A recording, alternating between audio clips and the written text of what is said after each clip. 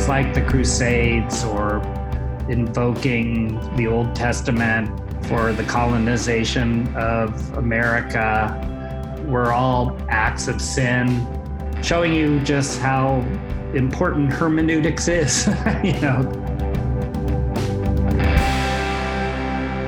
Hey everybody, Mike Erie here.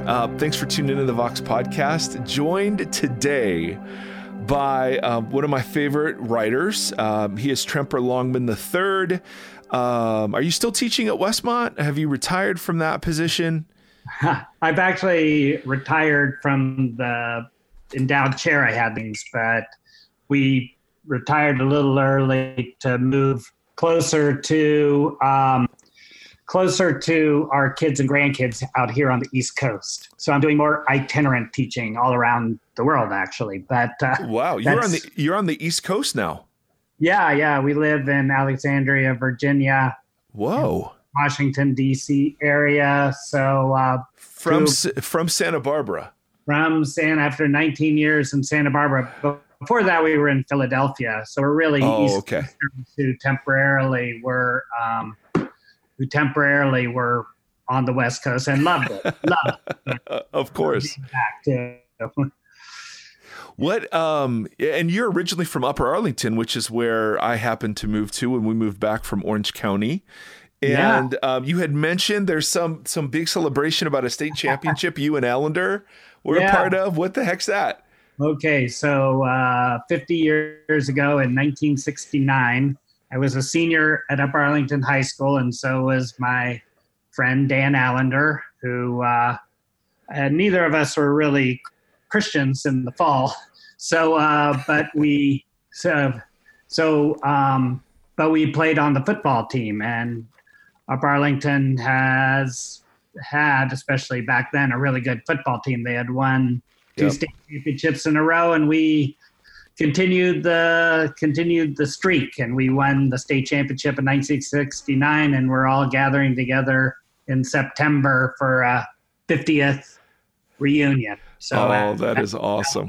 Allender is up in Seattle, and I will be meeting our friends. Many of them became Christians too in college during the Jesus Revolution time. So it'll be fun to go back and see everybody. Well, there will be a man waiting for you with a podcast upon your arrival that may allow you to write the trip off. I don't know if that's true. Just throwing it out there. I'll check with my tax lawyer. Yes. So thanks for joining us. We spend a lot of time on the podcast dealing with a lot of the big questions surrounding the scriptures and culture and politics and faith and you just came out with a book. I finished it. I finished it as soon as I got it. Confronting Old Testament controversies, pressing questions about evolution, sexuality, history, and violence. And so perfect timing, as so many of these issues have been swirling around and people have been offering their various takes for them. So I would love to start by talking about how it is that you approach the Bible, yes, but the Old Testament specifically, because there's a very public and recent advocate of the view that hey, we need to unhitch was the word he used, but we need to. Some of these issues would go away if we just didn't regard the Old Testament as for us in any way, shape, or form. And so why? It's an obvious question, but why spend time even wrestling through the Old Testament text? Sure. No, it's a important question. And of course, I've heard that quote as well and know that there's a sentiment among Christians today to sort of disassociate from the Old Testament. Right. But it is the Word of God. And such attitudes are replicating an ancient viewpoint that was declared a heresy in the early church, connected with a popular preacher of his day named Marcion. And for one thing, you're disassociating yourself from 77% of the Word of God. And also the fact is that you can't understand the New Testament without the Old Testament. And the fact is that the New Testament is, for instance, as violent as the Old Testament when you take into consideration, the passages that talk about Christ's second coming. And so what typically happens with people like Marcion and their modern counterparts is then they start whittling away at the parts of the New Testament that they don't like. And so you end up sort of creating a God in your own image. Now, that's not to say, and I'm sure we'll get into this, that there are not issues of what I would call continuity and discontinuity between the Old and New Testament. We obviously don't offer animal sacrifices anymore, but that doesn't mean that the whole Old Testament law is no longer relevant for us, particularly when we see the New Testament say in the matter of sexuality, reaffirming exactly what the Old Testament said. So we have to definitely take into account continuity and discontinuity. And as I point out in the book, in the period between the first and second coming of Christ, we're in a period of spiritual warfare where, unlike the Old Testament, the people of God are not to use violence in order to further the gospel. That's really clear, but that doesn't mean we disown God's work in the Old Testament. And Jesus certainly didn't. Jesus fully affirmed the Old Testament. So you've managed to hit on almost every controversial issue in one answer. So well done. Well done. And I want to set some things up because they obviously hugely influence how you approach the issue. When you talk about inerrancy, I personally don't find it a hugely helpful word, and I get into some hot water for that. Yeah. What's your view on inerrancy, and then how it relates to interpretation? Sure, that's a great question, and I certainly understand that it's not a great word in terms of, but the concept that, as articulated in the so-called Chicago Statement on Inerrancy, is important. Basically, I know what the Chicago Statement on Inerrancy says, which is the Bible's true in everything that it intends to teach. Unfortunately, some people use that term in order to say my interpretations of virtually every point in on the Bible are inerrant. And I try to make the distinction between the inerrancy of the Bible, still not a good word because it's so propositional, and the Bible's more than propositions, but there are propositions, true false propositions. Yeah.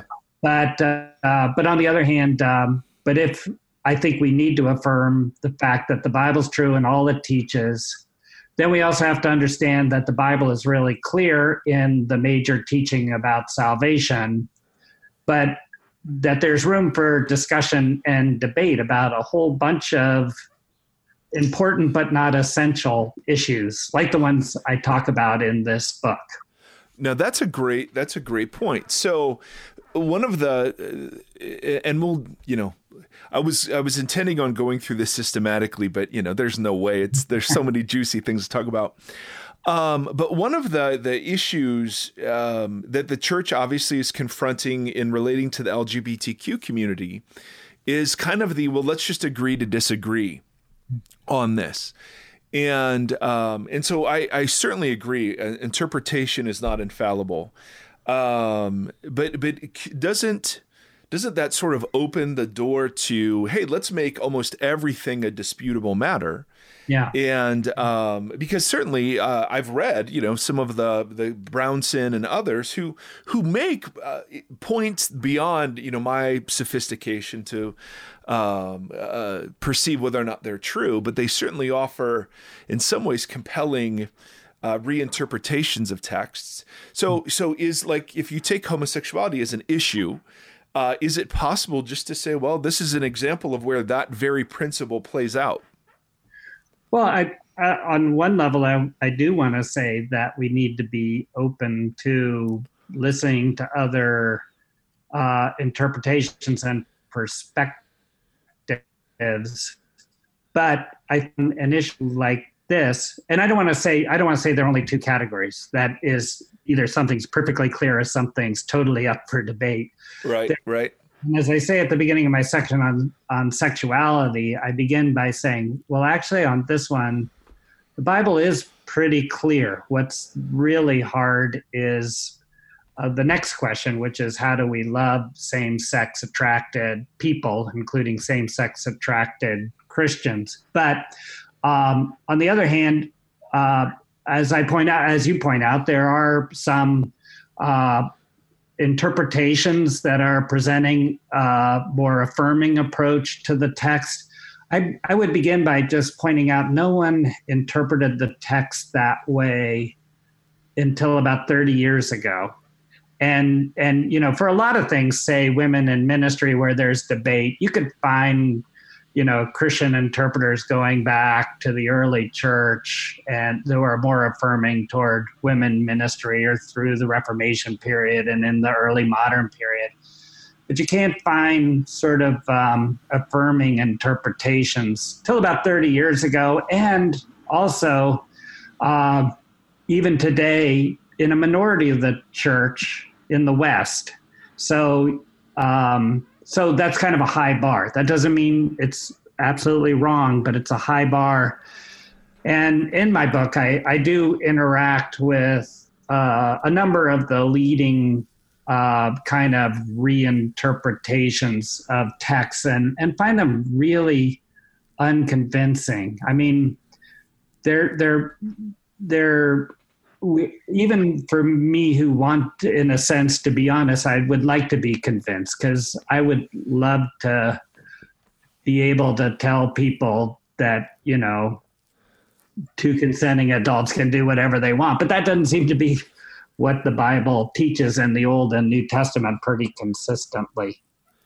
So if I could respond to one piece of that, yeah, the modern, these weren't interpretations until 30 years ago. When you come into the book by talking about evolution, creation, and Genesis, right, and you could make a similar argument there, right? That the interpretations we're offering of Genesis are relatively new because of things we've learned about our world.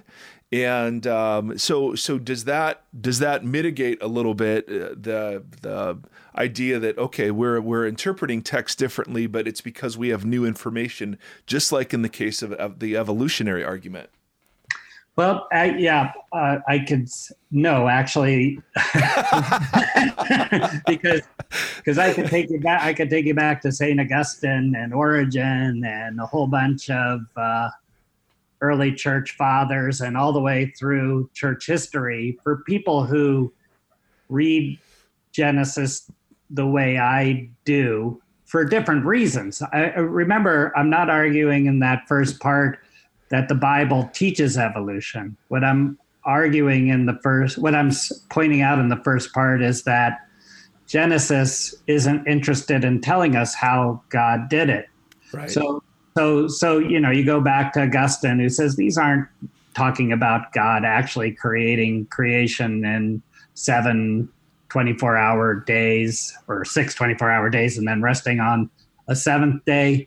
Now, he's, of course, not accommodating evolution, and neither am I really in my interpretation, because but what he's responding to are people who say, come on, really? This is ridiculous. Why would it take God 6 whole days to create creation? Augustine goes, oh, no, he didn't. This is just a figurative way of describing creation. He actually did it in a millisecond. So again, my point isn't that we read Genesis in a new way to accommodate evolution. No, we read Genesis consistently with people from the early church and and later recognizing that while the Bible intends to tell us who did it and a whole bunch of other important things, it's not telling us how he did it. So we can go to science to answer that question. And it almost seems like you could argue that interpretation of Genesis, that it is telling us science, that is actually the new interpretation. Oh yeah, exactly. Relative to the way you and I, not that matters, would understand it. So go ahead. It's true. I mean, remember right after, we talked about inerrancy earlier on. People should go back and read B.B. Warfield, the period right after, Darwin, where Warfield, who's considered the sort of architect of the modern doctrine of inerrancy, also is very open to the possibility of evolution, provided that, and I would agree with this, provided that we understand evolution as part of God's providential workings to produce human beings. So it really, things started to harden up in the early 20th century, just before the Scopes trial. If you go back and read the book called The Fundamentals, from which we get our word fundamentalist in the early 20th century, 2 of the 3 articles on science are favorable toward evolution, which is fascinating to think about. But then it got involved in the culture wars, particularly in the 60s and 70s. And then you have certain, people who are very adamant, like Ken Ham. And they've been rhetorically successful, unfortunately, because I think they're leading us down the wrong direction. I would accuse them of misreading the Bible. It's kind of like, really, that's not the way we should read the Bible. So if Genesis, let's take just Genesis 1, 2, and 3. Yeah. If they're not teaching science, the how of it, what are they? How should we understand that section? Oh, yeah. First of all, it's, if we have 3, 4, 5 hours, I might be able to skim the but I know. I'll just start by saying, well, let me, first of all, and I think more carefully talk about this, or in more detail in the book. I point out that, Genesis 1 to 11 is theological history. It is making historical claims. It's not myth. It's not poetry, but it's describing things that happened in history by using figurative language, which we should immediately recognize, as the ancient fathers I talked about did, that you can't have literal 24-hour days without a sun, moon, and stars, which aren't created till the 4th day. And those first 3 days have evenings and mornings, or the whole picture of God breathing on dust is obviously what's called an anthropomorphism, which is figurative language, because God doesn't have lungs. He's a spirit. And we could, and I do go into more detail about making that case. Right. But what we learn is that God did it, not Marduk. If we read it in its ancient setting, not Baal, it was Yahweh who did it. And also it tells us an awful lot about who God is. These are foundational texts. He's transcendent, but also immanent. That is, he's other, but also involved. He creates gender and sexuality, but he himself is not gendered. We could literally go on, and then we could talk about who we are. And first of all, and here's, I think, an important point, and this is where I push back a little bit on my friend Pete Enns on this subject, because we both are, we're comfortable with the idea of evolution, but Pete suggests in his book, The Evolution of Adam, that science would not allow us to affirm what the Bible teaches, which is that at the origin of the story of humans who have the status of image bearers, that we are morally innocent and capable of moral choice. And then the story in Genesis 3 is telling us why we have a sin problem and an evil problem, because we've chosen not to follow God. We've rebelled against him. And so I think there's an awful lot that we learn. We learn that we're part of creation, but have a special relationship with God. We're different than the animals.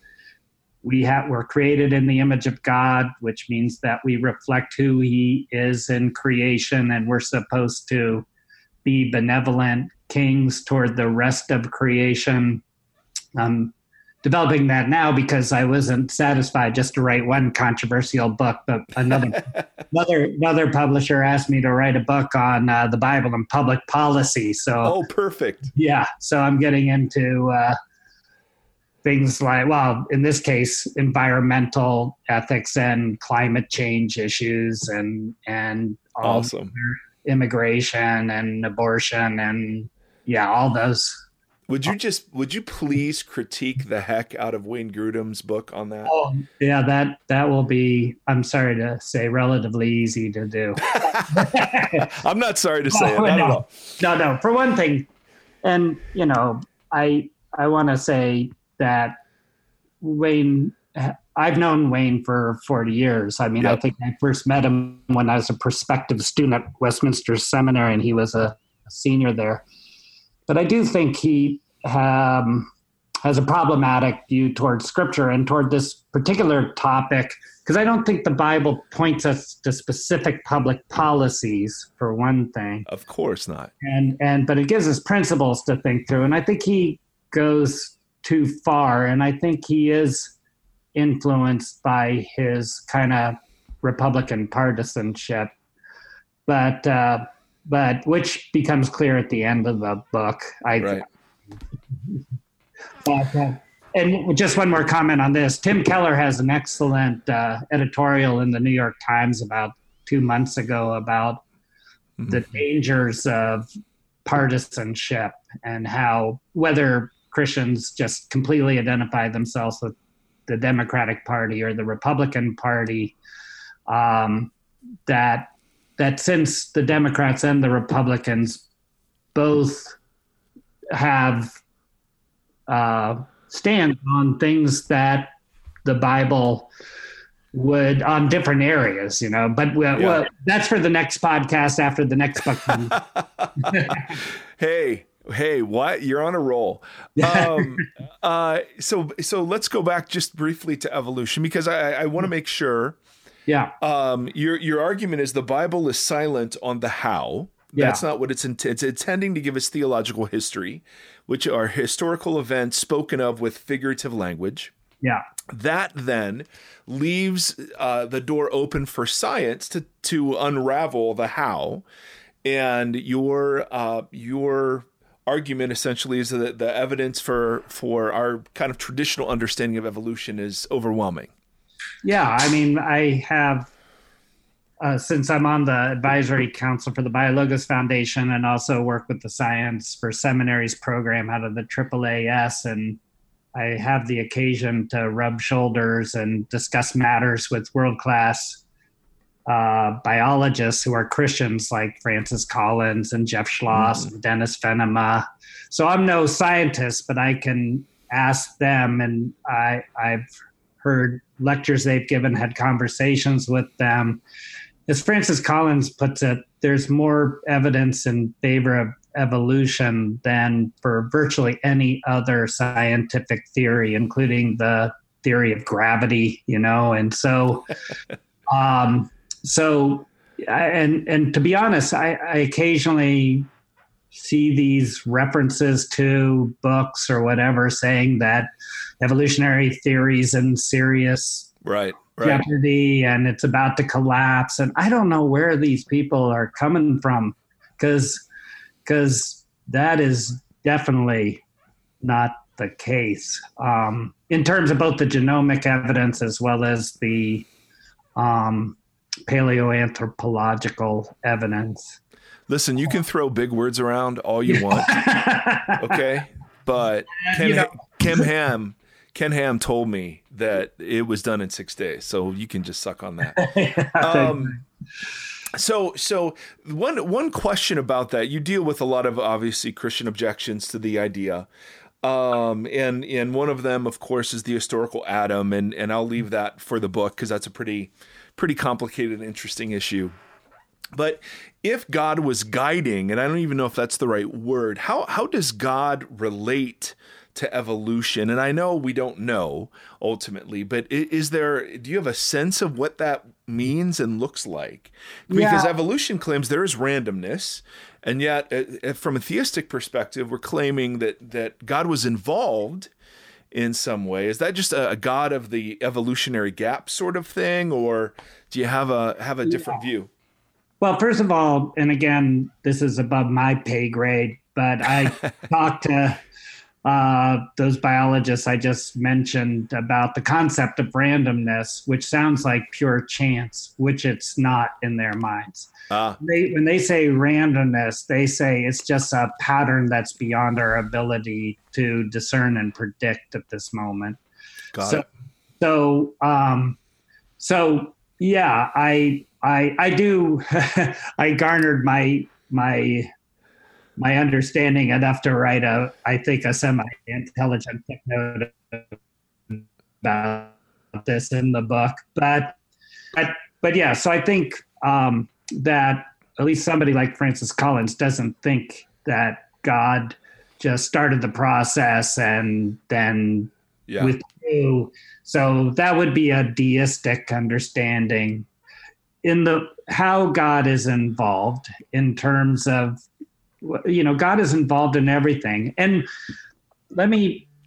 as a biblical scholar, I'm fascinated by the book of Esther. And, Esther is talking about incredible salvation or rescue of the Jewish people in the post-exilic period. And you can explain everything by secondary causes in the book. God's never mentioned once, but anybody who reads the book of Esther and thinks at the end of the book that God had nothing to do with it hasn't really understood the book of Esther. So God operates through his providence just as dramatically and just as importantly and really as through a miracle. Though there are miracles, of course, too. God can suspend those secondary causes, and and things like the resurrection can't be explained by secondary causes. So, True. But the Bible doesn't present, in my opinion, the creation as a miracle. I was just with a couple scientists 2 weeks ago who are working on the origin of life issue. Trying to resolve the issue of how. And they're Christians. They're very vibrant Christians, and they think that there may be explanation for how organic material came out of inorganic material. On the other hand, they may never decide that because God may have just willed that. But my point would be, the Bible doesn't speak one way or the other. So if scientists do ultimately say, well, such and such happened and we were able to replicate, the creation of single cell organisms of some simple sort, then it wouldn't cause me to doubt my faith or anything like that. But that's why I worry about God of the gaps arguments, like in Stephen Meyer's book, Signature of the Cell, where he tries to argue, can't explain it, never will explain it, therefore we can use this as an apologetic tool to convince people God exists. I just think that's a God of the gaps kind of argument. One of the things that I love that you say and demonstrate, and then we'll leave this section, But it's just science can help us read our Bible better. Yeah. And I mean, the reverse seems to be true, maybe in a different way, that the Bible helps us read science better. Yeah. Yeah. Well, I think, for instance, I think one of the things, there were a lot of early Christians who were in on the development of early modern science, and they based their, they thought that this might be a fruitful way of inquiry because God created an orderly universe that can be studied. And so, so for instance, in response, say, to my buddy Pete Enns, who I would say, and he really is my buddy. I mean, he was my student. I hired him. We taught together. We've written books together. We hang out a lot together. But we disagree on some things. So in response to Pete, who is tempted to say there was no period of innocence because you can't establish that through science, which always seems to be nature, red, tooth, and claw. Right. I say, no, the Bible tells us there was this period. We don't need science to establish that, and it would be unlikely that science could ever establish that. Though it's also interesting, by the way, that that scientists today are talking about the role of altruism in evolutionary theory these days. It's not all just survival of the fittest. It's also social organization and people helping each other and stuff like that. So kind of a fascinating, relatively new approach. So the basic idea would be theology, or Bible properly understood, and science properly understood don't conflict. And they reinforce each other, bring clarity to each other, that sort of thing. Correct? That's right. And I reflect on the Belgic Confession, so-called two books of God. God speaks to us through Scripture and speaks to us through nature. Yes, no, excellent. So, I mean, I want to throw that out there because ultimately you explore these issues in much greater depth. But I thought, man, what a great sort of pithy way to get at a couple of things. You obviously differ with Pete. Speaking of Pete, on the historicity of the Old Testament, that I think we'll leave for the book. He's just come out on his podcast saying the Exodus didn't happen. And that's something he's written, about before. And you give evidence for, why an absence of evidence doesn't count as evidence in this particular case. Yeah. And so I refer the reader or the hearer to that section of the book. It's the violence part that I found interesting in the sense that, and again, here you diverge from Pete and some other sorts of people. There seem to be two approaches going on today about what do we do with the violent portraits of God in the Old Testament. Yeah. And could you speak to those two different approaches that you critique? Sure. So the two approaches I critique, one more seriously than the other, are on the one hand an approach taken by Paul Copan, David Lamb, Preston Sprinkle. By the way, all these people are my good friends. And I really respect and learned an awful lot from all three of them, particularly. Well, I shouldn't even say particularly, but maybe it's only because I read Paul's book, Is God a Moral Monster, first. Yep. And basically, they work overtime to sort of soften the blow in a sense. They're not at all objecting to the fact that God brings violent judgment against some, but they're trying to deal with issues that bother us all, at least all of us in 21st century West. Right. that it looks like some, in the conquest, say, some innocents, which is not a biblical term, might be harmed or killed.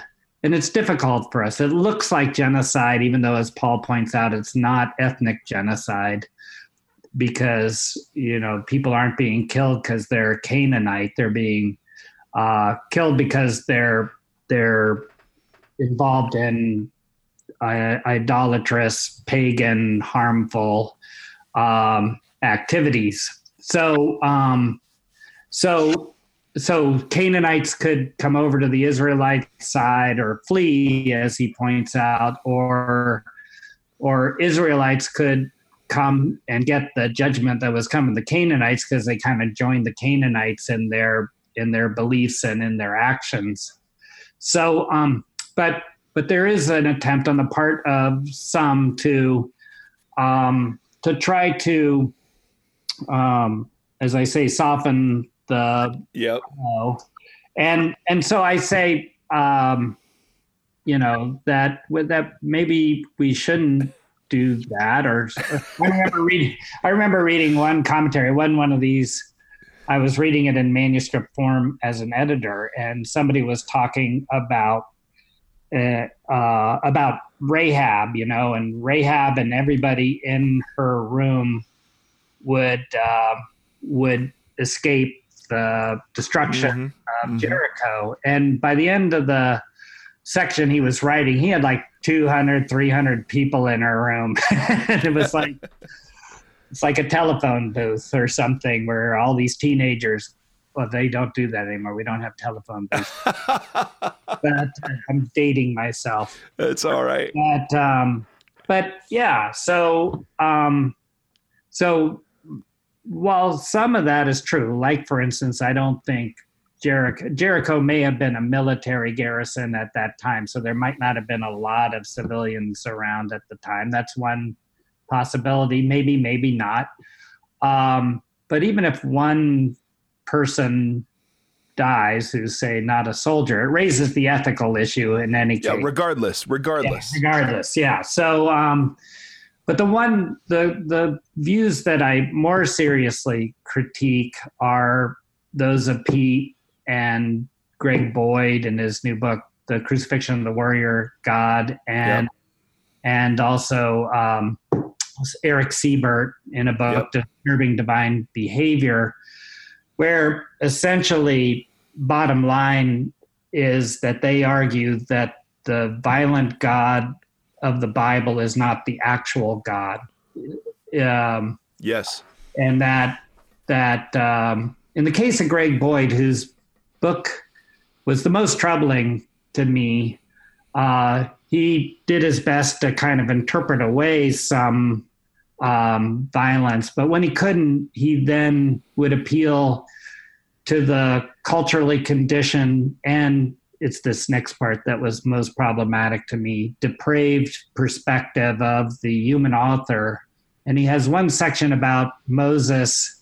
Joshua never should have listened to Moses, even though Moses's words were surrounded by divine signs, because the message was so obviously depraved. And so Joshua, erred by listening to Moses in regard to the conquest. And I'm going that, and I ended up having the feeling after reading his very lengthy book. Oh yeah. After I read it, he came out with a short version. I said, wow. All due respect to him, I think. But I really came away from that book saying he's approaching the Bible as a problem to be solved, not a text to be understood. And he's engaging in all these.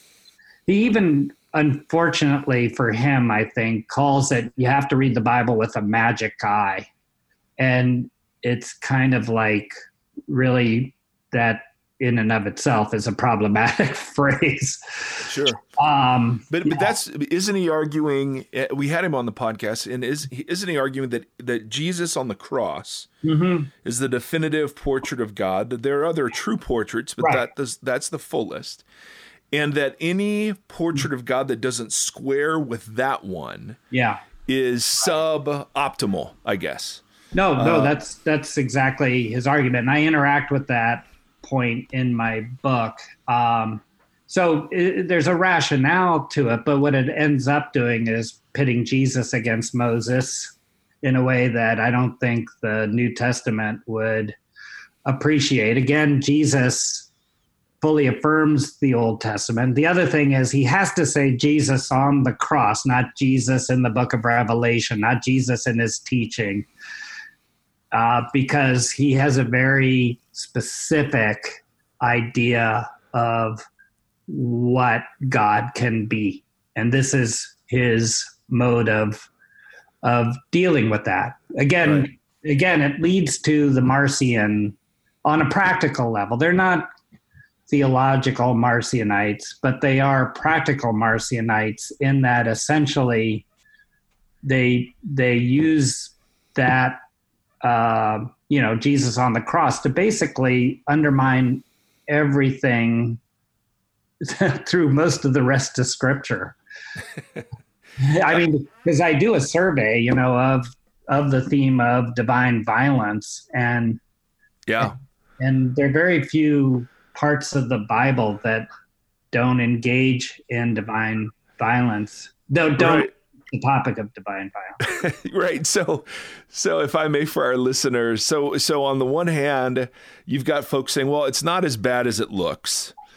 On the other hand, you've got people in one way or another saying, hey, the portraits of God aren't reflecting God. They're either God allowing himself to be pictured this way because of the culturally conditioned, approaches of the authors, or we get a fuller revelation later that causes us to realize that that wasn't God to begin with, at least not fully.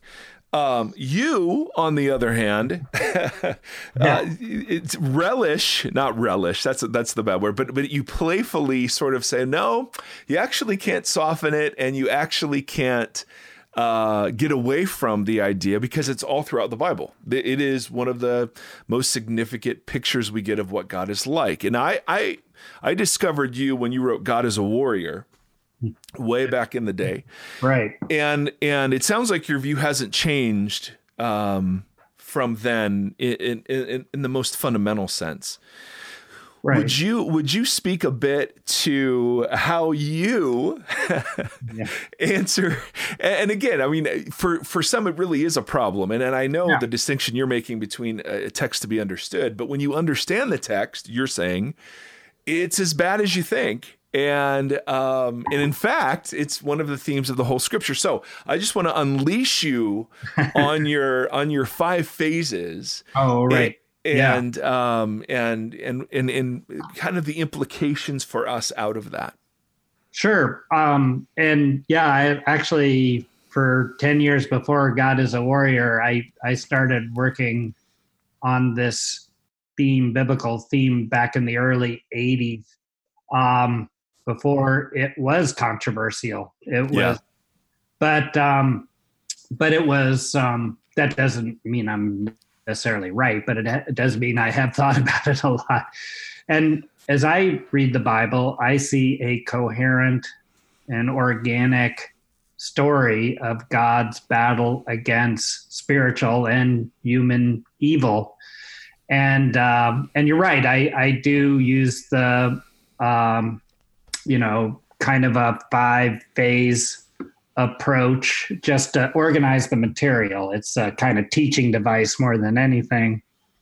And the first 2 kind of overlap with each other, but I see a number of texts in the Old Testament, that the ones that we're talking about now in the main, which talk about God fights against the flesh and blood enemies of Israel.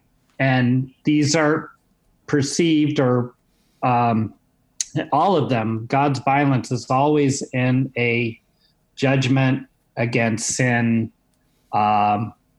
framework. It's not like arbitrary violence. It's not just creating room for Israel to dwell in the promised land. Going back to Genesis 15:16, when God says to Abraham, this land will be yours, but not yet, because the sin of the Amorites is not yet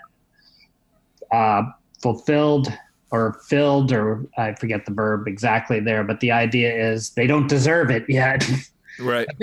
But they will. And so, so then on the other hand, it isn't Israel right or wrong. It's when Israel sins, God comes as a warrior against them, probably most notably at the time of the Babylonian destruction of Jerusalem, where the poet of Lamentations in chapter 2 keeps referring to the destruction of Jerusalem not as the work of the Babylonians, but as the work of God.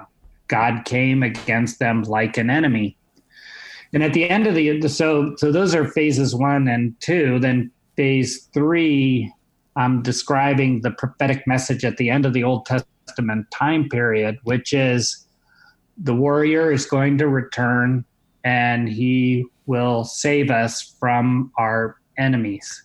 And so in a place like Daniel chapter 7, after the first part of the vision describing evil kingdoms, human kingdoms, using the figurative language of horrific beasts arising out of the sea, we then get a picture of one like the Son of Man riding the cloud and going out and defeating the beasts. And of course, this is ancient storm god imagery, God, one like the Son of Man riding a cloud chariot into battle. And then when we turn to the New Testament, and John the Baptist is kind of repeating he's definitely repeating the message of the post-exilic prophets. He says things like, the one coming after me will gather all the chaff and burn it with unquenchable fire. He will chop the axe. The axe is at the root, baby. Yeah, I know. The axe is at the root. And then Jesus comes and John gets put in jail, and then Jesus goes out and heals the sick, exorcises demon, and preaches the good news to the poor. And John the Baptist is going, what's going on? So he sends 2 disciples up to Jesus. Are you the one, or should we expect another? Where's the axe chopping, Jesus? And Jesus goes out and does more of the same. And when he's arrested in the Garden of Gethsemane, Peter chops off the ear of the high priest's servant, and Jesus says, put away your sword. And because his battle takes him to the cross, and he defeats the powers by dying and being raised. And that's why Paul uses military language so often to refer to the death, resurrection, and ascension of Christ. But John the Baptist was not wrong. He just didn't understand that Jesus' coming was a 2-part affair. And so the book of Revelation and Jesus himself in Mark 13 and its parallels, Paul in First Thessalonians talks about that future day, when phase 5, when Jesus will win the final victory over all human and spiritual enemies. So that's my understanding, which means we live in phase 4. We can never use violence, physical violence, in the promotion of the gospel. So things like the Crusades or invoking the Old Testament for the colonization of America were all acts of sin, showing you just how important hermeneutics is, that to understand these matters of continuity and discontinuity. But we are engaged in spiritual battle, Ephesians 6:10 and following, put on the whole armor of God. But we shouldn't disown, what we read in the Old Testament, and we shouldn't reinterpret what's going to happen in the future, as many people also do. And so I think it's important and to remember, I have this great quote, and maybe I'll just close my rambling. And again, I say a lot more in my book. This is my book. But I really find powerful this quote from Miroslav Volf, who's at Yale, used to be at Fuller. And Miroslav can't be accused of being a sort of right-wing fundamentalist, though he is, he does have a traditionalist theology.